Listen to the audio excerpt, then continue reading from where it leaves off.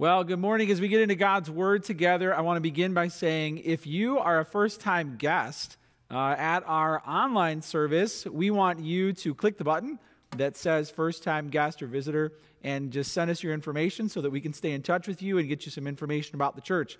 Also, if you are in a position where you need prayer or care, there are a few ways that you can request that. There's a button on the live stream on the website, the app, that says prayer request. So you can click that button and fill out the form. And then there's also a button on the app and on the website homepage that says care request. So whether you need prayer or care, just find those buttons, fill out the form, send it in, and we would be glad to be in touch with you this week.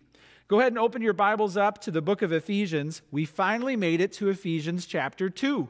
And in Ephesians chapter 2, we are going to learn about the biggest problems that humanity has.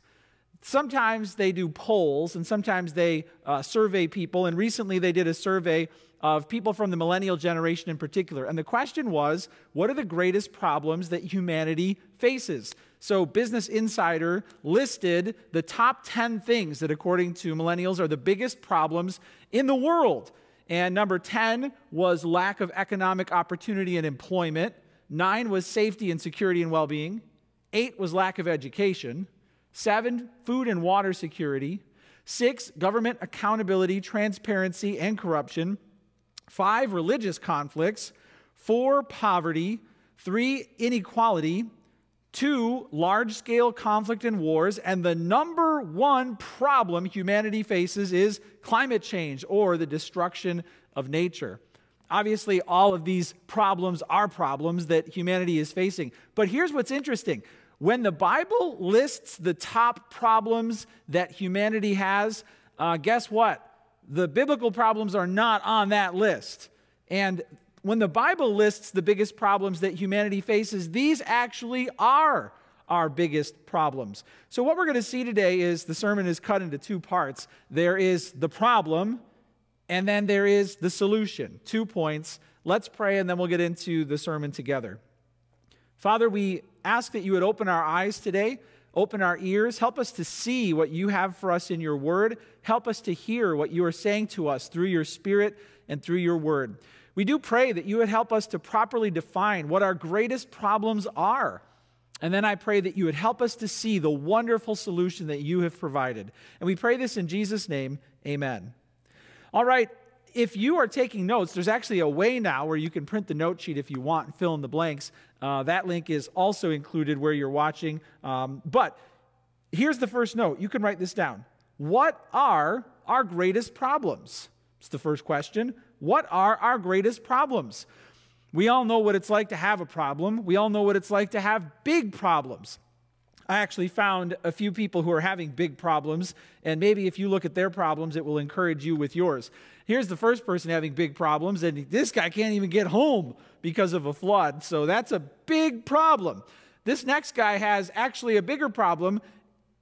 He went away, and while he was away, a pipe broke, and then the water filled up his basement, and then it froze. So he's standing on the water in his basement. Yeah, that's a big one. That's a big one.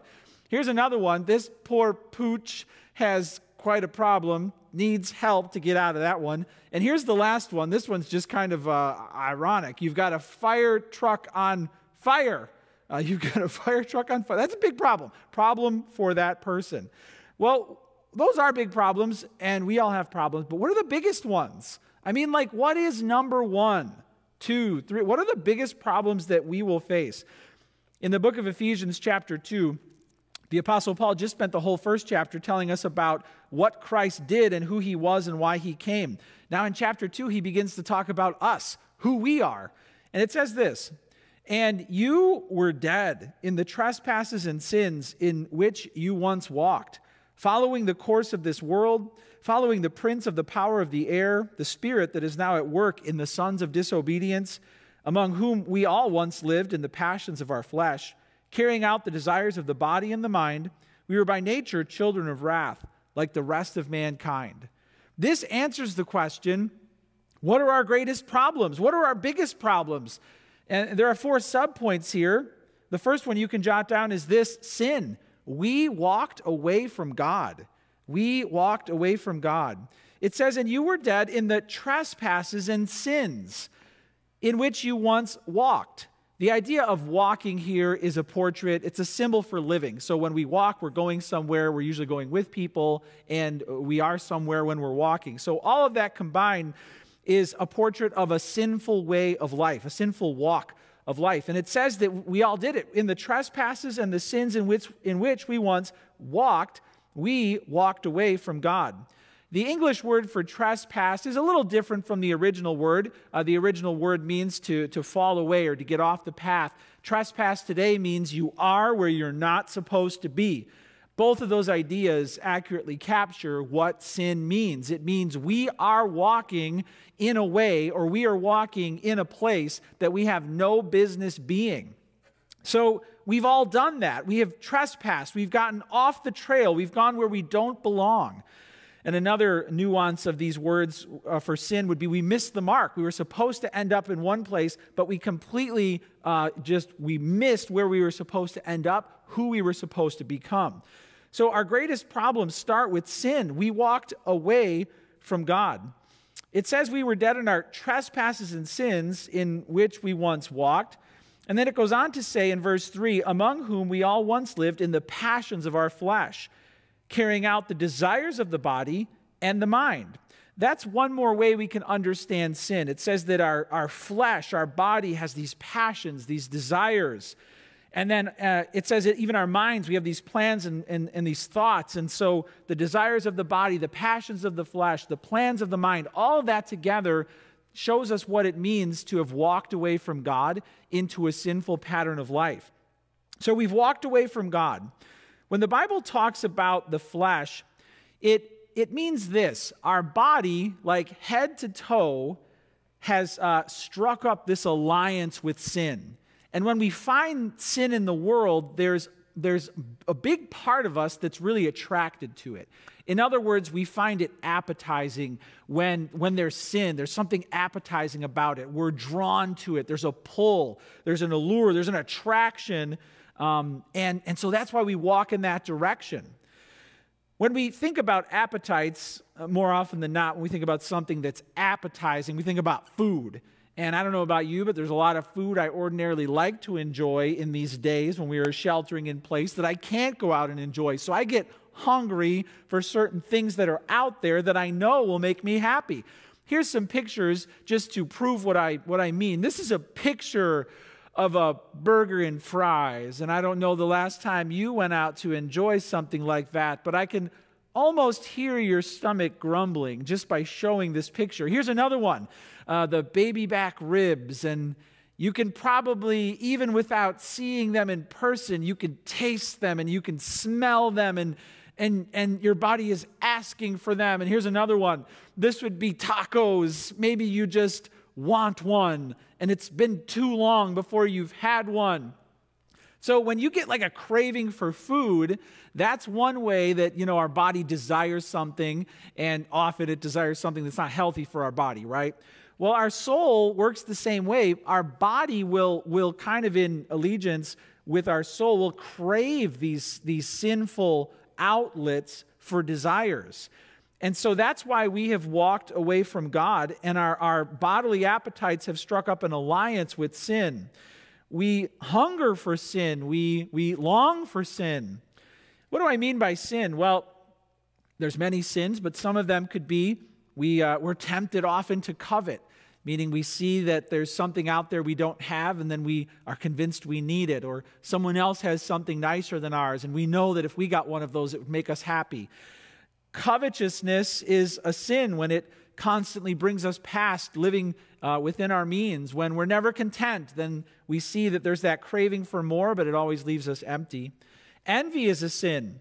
Envy steals our joy because we think that the source of our satisfaction is out there in someone else.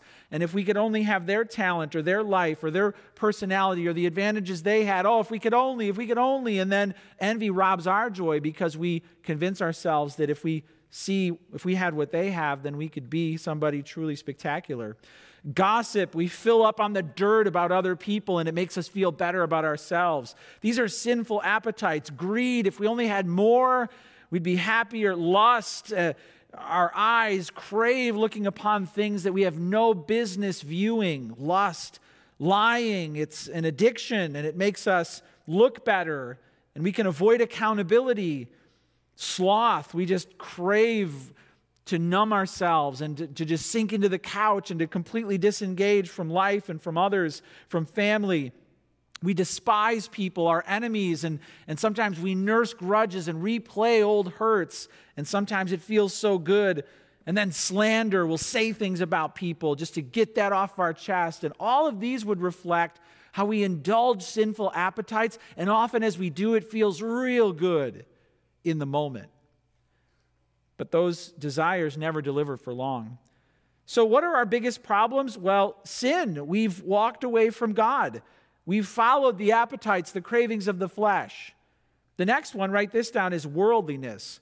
Worldliness. We conformed to godless patterns. We conform to godless patterns.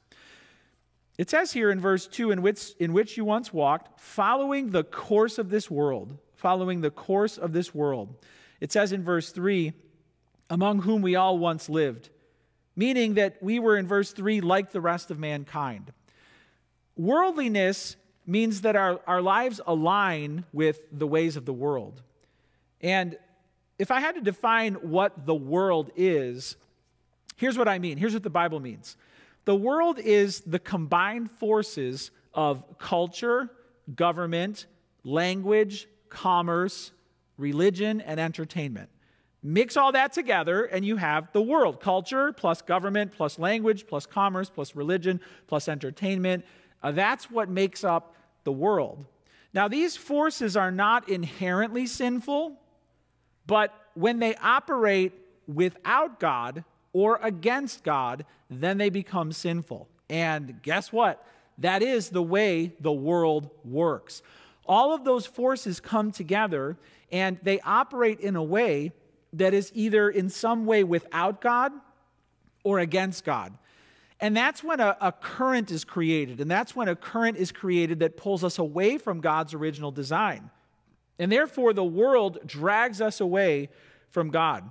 That's why we face so much pressure to conform, to live the way everyone else lives, and to talk and think and listen and view and to do everything that they do, because there's tremendous social pressure to just get with the program.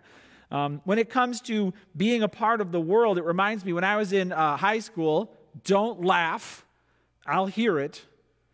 I was in the marching band. And so we learned these forms, and we would go out on the football field and we would march, and we would have to be in our place with a certain number of steps, because if we got out of line, we could get run over by a tuba, right? So you had to know how many steps to get to a certain place, and then when you got there, you were supposed to be with your coordinate. But the rule was, if you somehow looked around and you were like sticking out, the rule was follow the form. Follow the form. So you might have to adjust a little to make sure you're in line. And that's a really good image of how the world works. Hey, get with the program. Don't get in anyone's way. Follow the form and don't call anybody out. That is a portrait of worldliness. We've got a picture here from Times Square of just all these different messages that the world is throwing up there.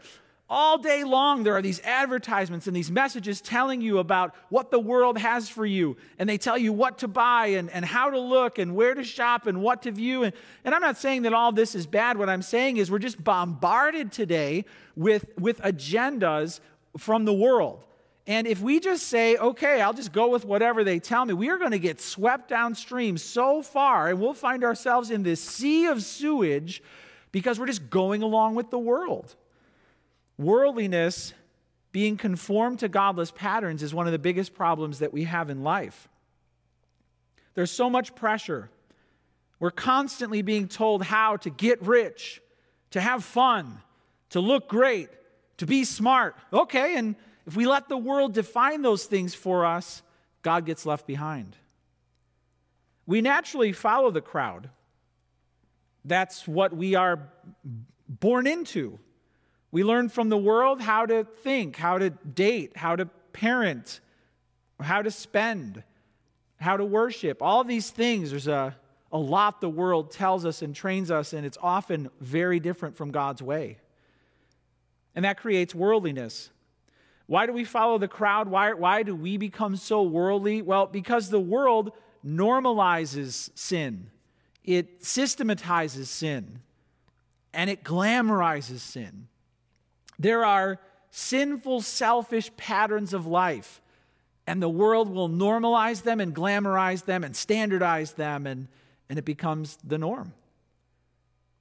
That's why we just follow the form. Why else do we just go along with the crowd? Well, because the world makes false promises. The world tells us that if we want to be happy, if we want to be secure, then we just need to get this product or follow this path or join this group. And that's a problem when the path or the lifestyle contradicts God's love, God's promise, and God's truth.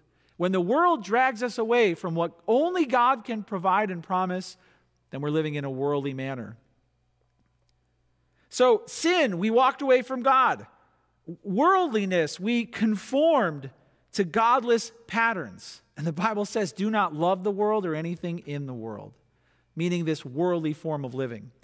Write this down. Spiritual warfare is the third one. We join the rebellion against God. We join the rebellion against God.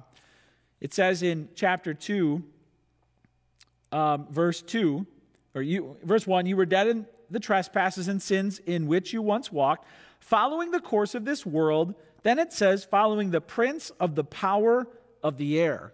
Now, what is that? Well, that refers to Satan, who is a fallen angel, and he has many different names in the Bible. The prince of darkness, he's the evil one, he's the great serpent of old, he's the accuser of the brethren.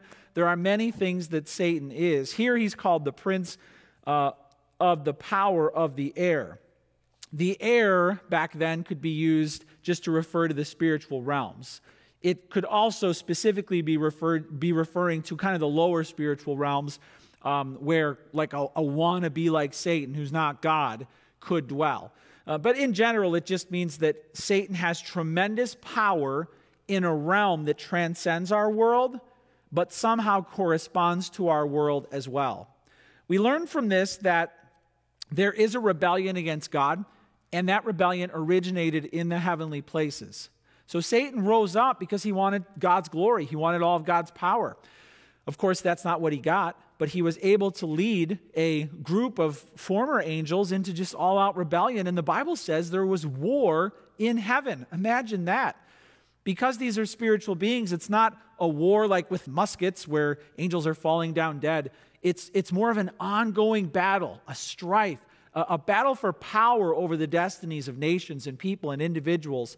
And therefore, even though you can't see it in your life, there is a realm where a conflict spills over into your world and affects you and your family on a weekly basis in ways that you can't measure, but you know that it's true. There are things in life that tempt us. There are things in life that happen that just alert us to another realm, another power, another force at work. And the Bible rarely says that becomes a controlling influence. There are times in the Bible where people are possessed by demons and literally controlled by them. But in most cases, that's not the relationship we have. The relationship we have with these demons, with these forces, with these powers, and even angels, much more mirrors our relationship with God. And if we're in a wrong relationship with God, we don't stand a chance against those evil powers in the spiritual realms. And here's the good news. If we're in a right relationship with God, they don't stand a chance against us. But there is a prince of the power of the air. And he started a rebellion, and guess what? We joined it. Each one of us joined it.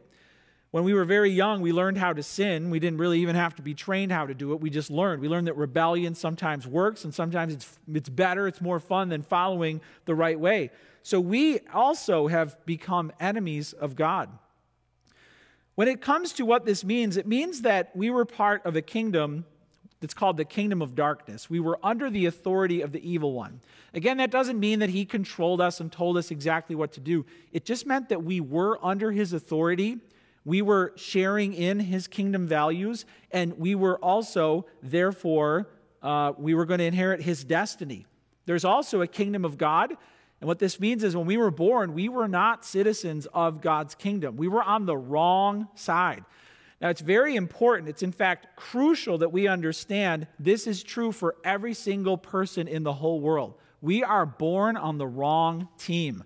We have to have God do something to transfer us, the Bible says, out of the kingdom of darkness into the kingdom of light. And guess what? Your parents can't do that for you. Grandma can't do that for you. You can't even do that for you. So we're just stuck when we're born in the wrong kingdom, under the wrong power. Therefore, we're tempted, we're baited, we're harassed by temptation, and we give way, we lose our battles, and we form destructive habits. So sin, we walked away from God.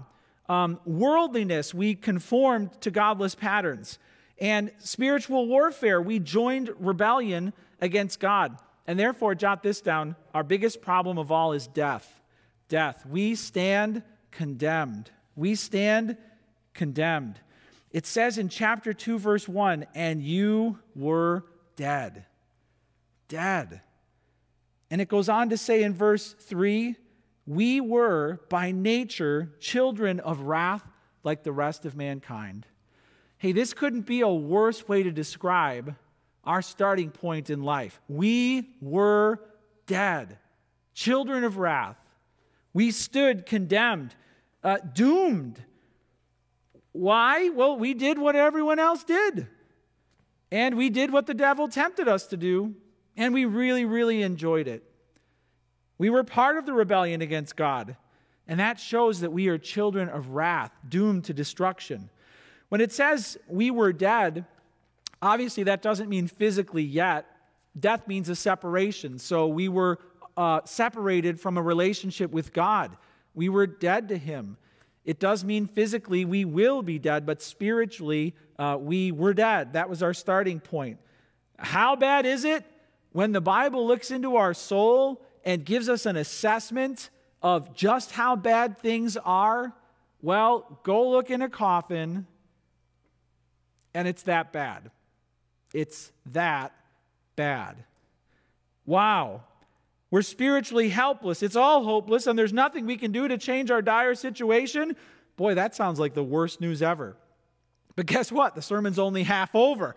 And this is the great news, because God did something to change all of that. So the second question you can write down is this: how has God helped us? Write that down. How has God helped us? It goes on to say this in verse 4, but God, being rich in mercy, because of the great love with which He loved us, even when we were dead in our trespasses, made us alive together with Christ. By grace you have been saved, and raised us up with Him. This is amazing. How has God helped us? Well, it says so many things. He's full of mercy and grace. He made us alive. It says that He loved us. There's all these amazing things that God has done for us. How has God helped us? Well, He knew we needed a rescue, and He sent someone to help. I've been, of course, closely following what's going on with the coronavirus situation, and things are worst in New York. This week, New York crossed over into over 100,000 cases. 100,000 cases that they are dealing with, and their medical system is being overwhelmed. And so the governor he did an interview, and he just basically put out a distress call this week. I'll play it for you. Here's what the governor said. As governor of New York, I am asking healthcare professionals across the country, if you don't have a healthcare crisis in your community, please come help us in New York now. We need relief. We need relief for nurses who are working 12-hour shifts, one after the other. We need relief for doctors. We need relief for attendants. So if you're not busy, come help us, please. And we will return the favor. We will return the favor. Wow, you've got somebody there he's got so much power and authority, and he's so prominent, and yet he's just humbling himself, and he's saying, we need help. And it's awesome to see people respond to that. Here's a picture of a Southwest Airlines flight that's full of people who are coming from other places to help New York. They're coming to help. So they're responding to that cry for help, and they are on their way. You know, how has God helped us? He heard our cry. He knew our need. But here's the thing. When the cry went up to heaven, we need help. The help was for being saved from sin and death and Satan and hell forever. And guess what? Only one person could answer that call for help, the Lord Jesus Christ. And he came down to help us. He came down to rescue us.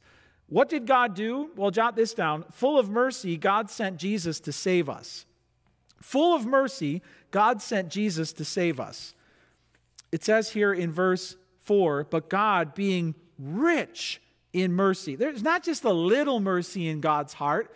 There's not like a thimble full of mercy, like he found all the little bits of mercy and decided to do something. He's got this wealth of it, this overflowing treasure storage of mercy. That's how much he loves us. The idea of mercy in the Bible means that God has met us in our misery to lead us out. So we've done something and we deserve to suffer, but God doesn't give us what we deserve. We deserve pain, we deserve death, we deserve hell, but God meets us in our misery and takes us out of that. Wow, God is full of mercy, and he sent Jesus to save us because of the great love with which he loved us. Wow, he abounds in love. And he loved us even when we were dead in our trespasses. That's a weird thought. God loved us when we were dead. He loved us when we were dead. There was nothing in us that was attractive to him. He didn't look down and say, she finally did it. She finally piled up enough good works to make me love her. No, there was nothing attractive about us. Full of mercy, God sent Jesus to save us. Let's face it, often we feel like God is the problem, don't we? We feel like God is the problem. Don't you realize that Satan has been lying to you about God your whole life? And therefore we blame God. We suspect that he doesn't like us very much. We wish he would help us more. We wish he would have given us an easier life. Maybe we don't demand that we win the lottery, but we want kind of a cushy life. We want healthy children who obey. We want to make a good amount of money. We don't want to get real sick. And then we're confused when things go so wrong. We're confused by the things outside of us, and we're confused by the things inside of us. We're confused why things that are so wrong feel so right, and we're confused why things that are so right are so hard. And then we get frustrated because we don't make much progress. But listen, the Bible couldn't be clearer. God is rich in mercy. He's full of love. He's not against us. He's for us. I'll never forget a picture I saw several years ago. It actually won the Pulitzer Prize. There was a construction worker, and he was on his way home, and he saw a couple. Their boat had flipped in a river. And so he pulled over. He had a crane, and he pulled over, and he lowered himself down and rescued a woman from the raging river. Sadly, her husband perished in this ordeal, but he was able to pull her up and save her. Now listen, when the Bible says, because of the great love with which he loved us, it went on to say, by grace you have been saved. Saved. God loved us so much that he sent Jesus to save us. This is what Jesus has to do for you and me. This is what Jesus has to do to change our destiny. And the question is this the nature of your relationship to Jesus Christ? Do you realize that this is what God did in response to our cry for help? How has God helped us? Full of mercy, God sent Jesus to save us. Jot this down. We were given new life in Jesus. What was our need? We were dead. What did God do? He sent us new life. It says here, we were by nature children of wrath, but God, being rich in mercy, because of the great love with which he loved us, even when we were dead in our trespasses, made us alive. This concept, if you haven't heard it before, is truly revolutionary. It means you don't just need a fresh start. You don't just need to start doing a few good things. It definitely doesn't mean you need to just come to church, right, and then everything will be okay. It means you're a lost cause. You are dead on arrival, and you need new life. You need someone to do something for you that creates a new you. The Bible says that this is being born again. And Jesus told Nicodemus late at night that unless you're born again, you can't see the kingdom of God. God has to give you new life in Jesus Christ, or you can't go to his kingdom.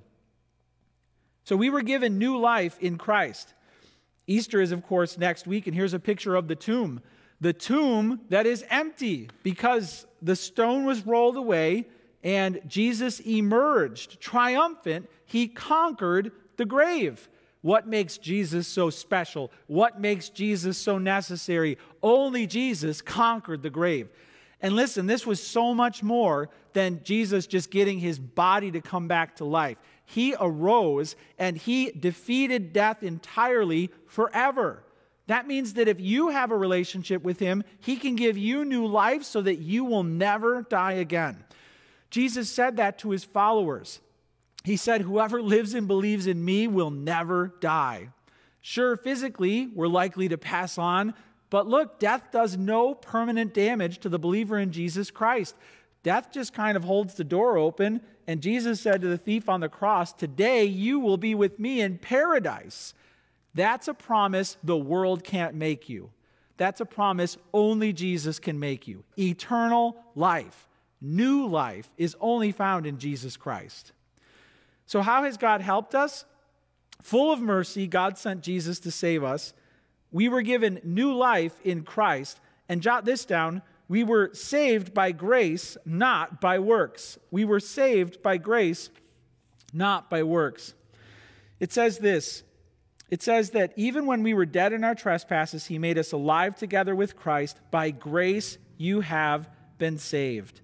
This is so important to understand. There are many who will be watching this morning, and they have a false sense of assurance that they will enter heaven because they've done enough. And listen, if you're a person, if I were to say to you, well, why would God let you into heaven? If your answer is, well, I've been a pretty good person. Look, based on what you've heard today, you've been a pretty dead person. You've been a pretty dead person. Sometimes people say, well, I'm religious. Yeah, but our religious works, the Bible says, are like filthy rags before God. Hey, guess what? God doesn't save good people. God doesn't save religious people. God saves rescued people. Are you a rescued person? Are you a person who has fallen down before God and said, I'm hopeless. I need you to save me. I need new life. Well, this is your chance.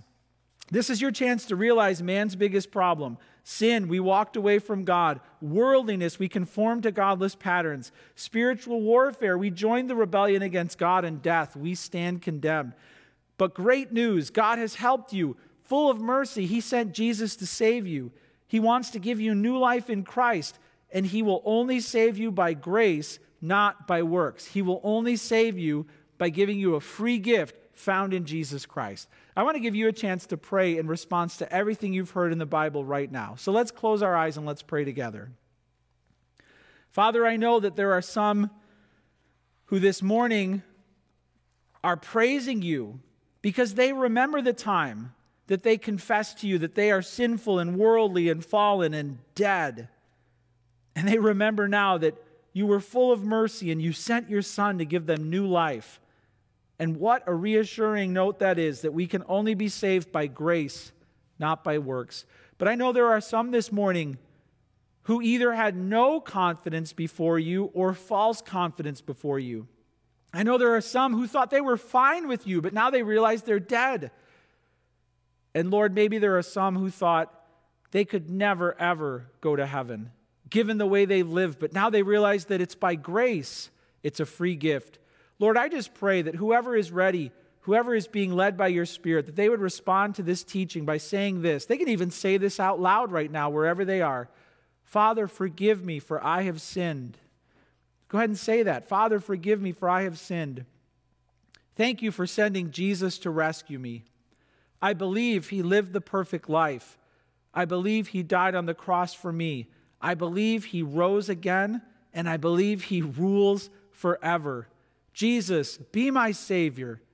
Jesus, promise me heaven forever and ever.